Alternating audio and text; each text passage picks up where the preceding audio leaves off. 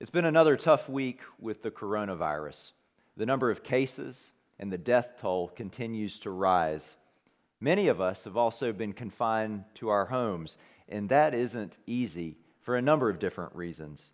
We get bored with not having much to do. We can become frustrated with our family. And on top of that, we may even be tempted to eat more than we normally do. And I'll confess to you that I consistently get the urge when I'm at home to go into the kitchen and snack on something, even when I'm not hungry. And that reminds me of how easy it is to become gluttonous. Now, today we continue our study of the 7 deadly sins by looking at the sin of gluttony and the virtue of contentment. In the scripture that we will look at, the Apostle Paul warns us that our bellies can easily become our God if we're not careful. Now, this scripture comes from Paul's letter to the Philippians. It's a very friendly letter to the church in Philippi, encouraging them to remain faithful and rooted in Christ and to not be pulled away by other things like food. So I invite you now to listen to our scripture reading. It comes from the 3rd chapter of Philippians. I will begin with verse 17 and read through verse 1 of chapter 4. And Paul writes this: "Brothers and sisters, join in imitating me and observe those who live according to the example you have in us. For many live as enemies of the cross of Christ. I have often told you of them, and now I tell you even with tears. Their end is destruction. Their God is the belly, and their glory is in their shame. Their minds are set on earthly things. But our citizenship is in heaven, and it's from there that we are expecting a Savior, the Lord Jesus Christ. He will transform the body of our humiliation that it may be conformed to the body of His glory by the power that also enables Him to make all things subject to Himself. Therefore, my brothers and sisters, whom I love and long for, my joy and crown, stand firm in the Lord in this way, my beloved." Amen. Joey Chestnut might not be a household name, but in my opinion, he is a glutton for punishment. Now, I say this because he's a competitive eater, and competitive eaters throw down massive amounts of food in the blink of an eye. Now, to me, this sport, if you can call it that, looks really painful, but Joey is really good at it. In fact, he holds titles in eating apple pies, hard-boiled eggs, tacos, chicken wings, grilled cheese sandwiches, and donuts.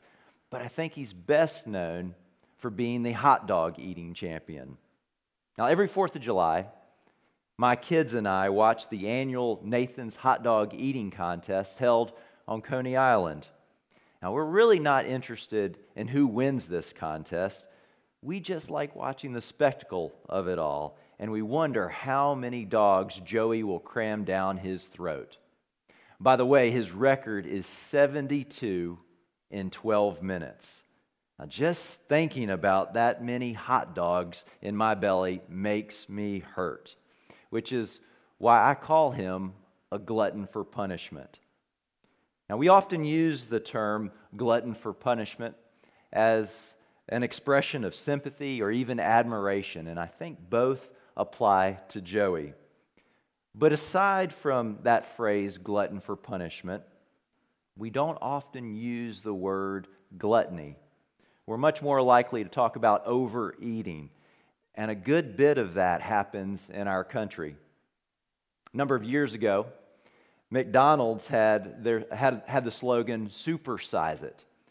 They did that as a way of encouraging their customers to buy supersized French fries and drinks. To me, that slogan really epitomizes the desire of people to eat as much as they possibly can.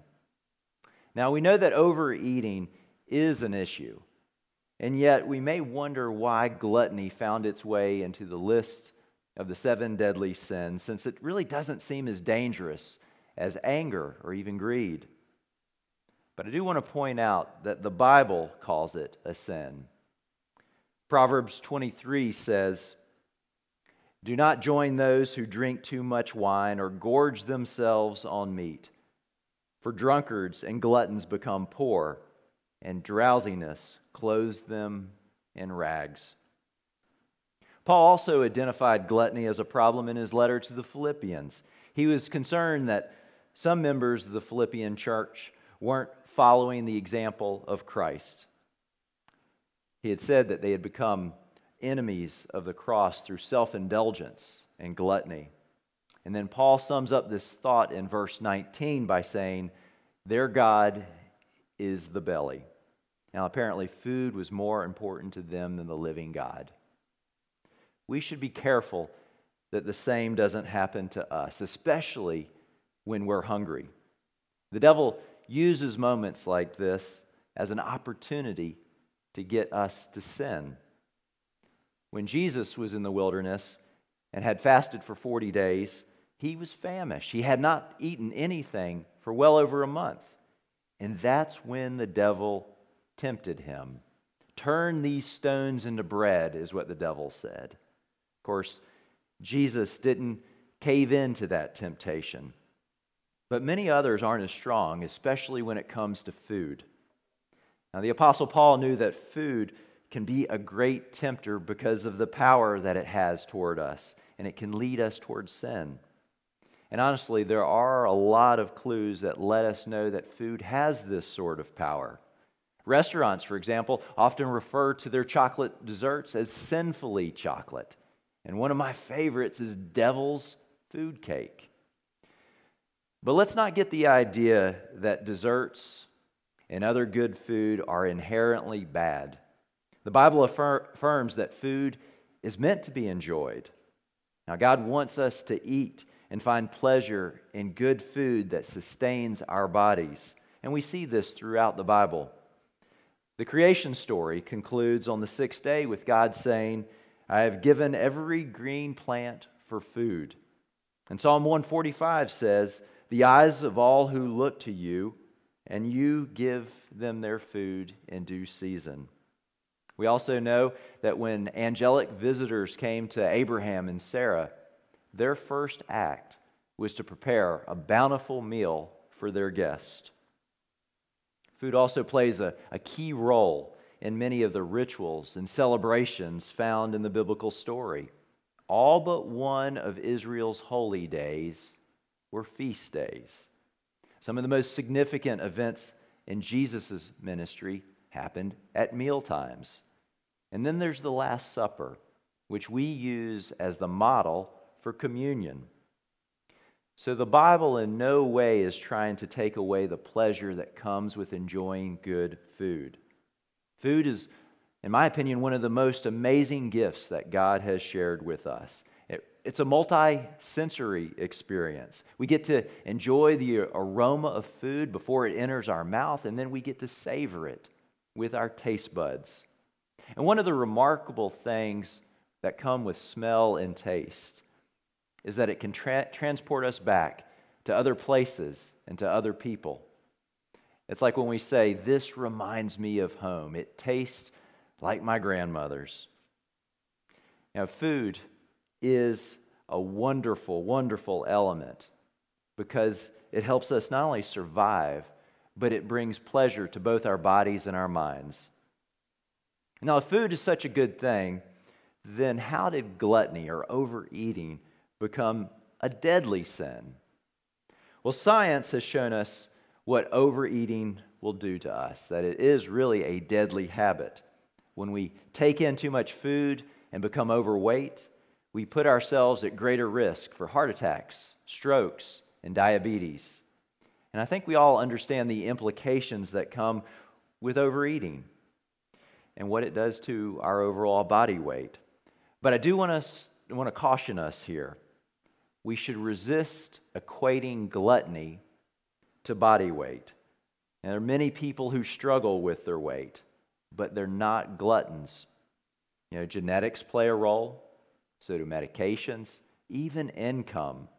Many poor people can't afford healthy food like fresh produce, And so they have to rely on fast foods that are high in fat and sodium.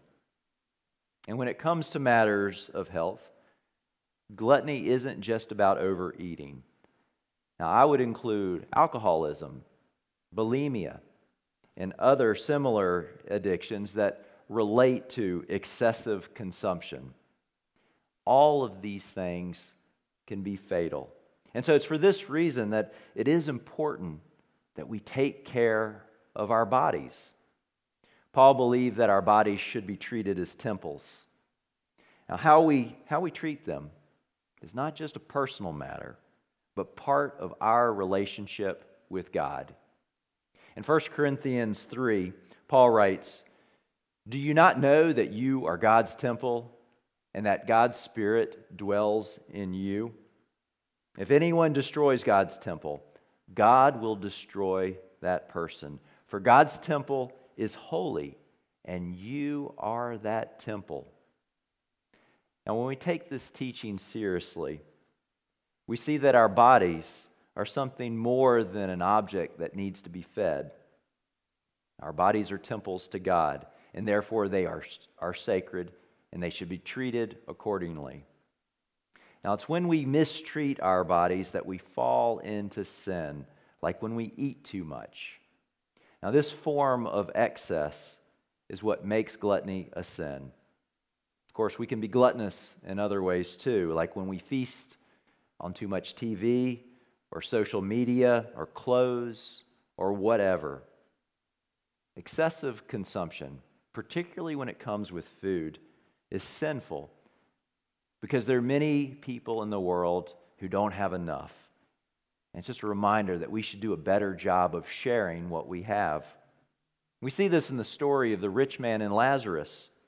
Each day, the rich man had an abundance of food, while poor Lazarus sat outside his home with nothing to eat.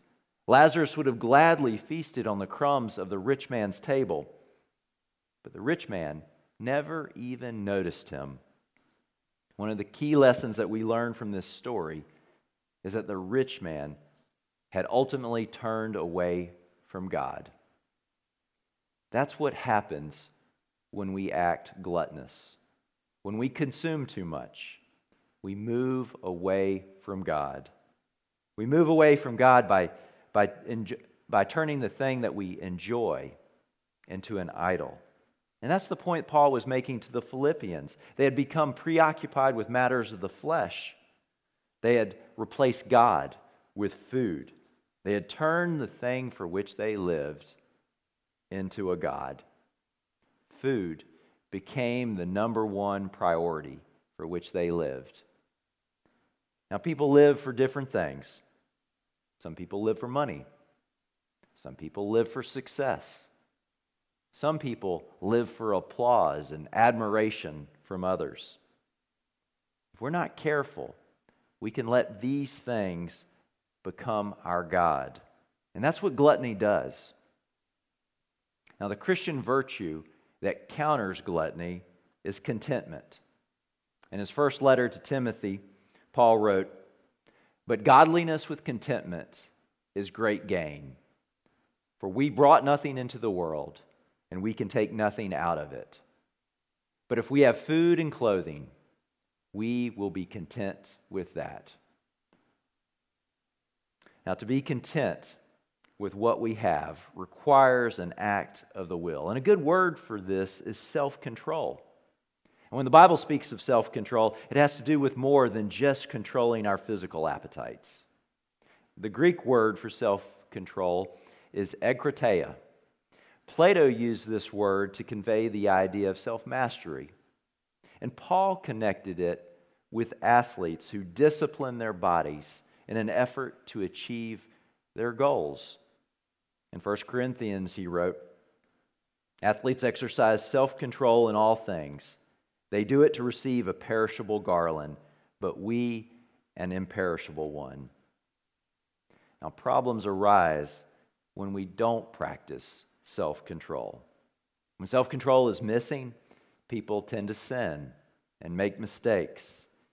And really, the pages of history are crammed with stories of political and military leaders who were defeated because they lacked self-control. They weren't content with what they had. Gluttony had gotten a hold of them. They wanted more, and that ultimately led to their defeat.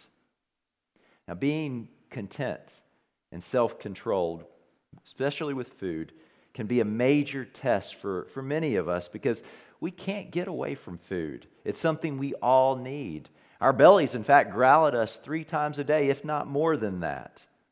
We have to eat or we'll die. But sometimes something in us desires to eat and to consume more than is needed. We're not satisfied. We want more. And it's when we lose self-control that we start walking down the path of gluttony.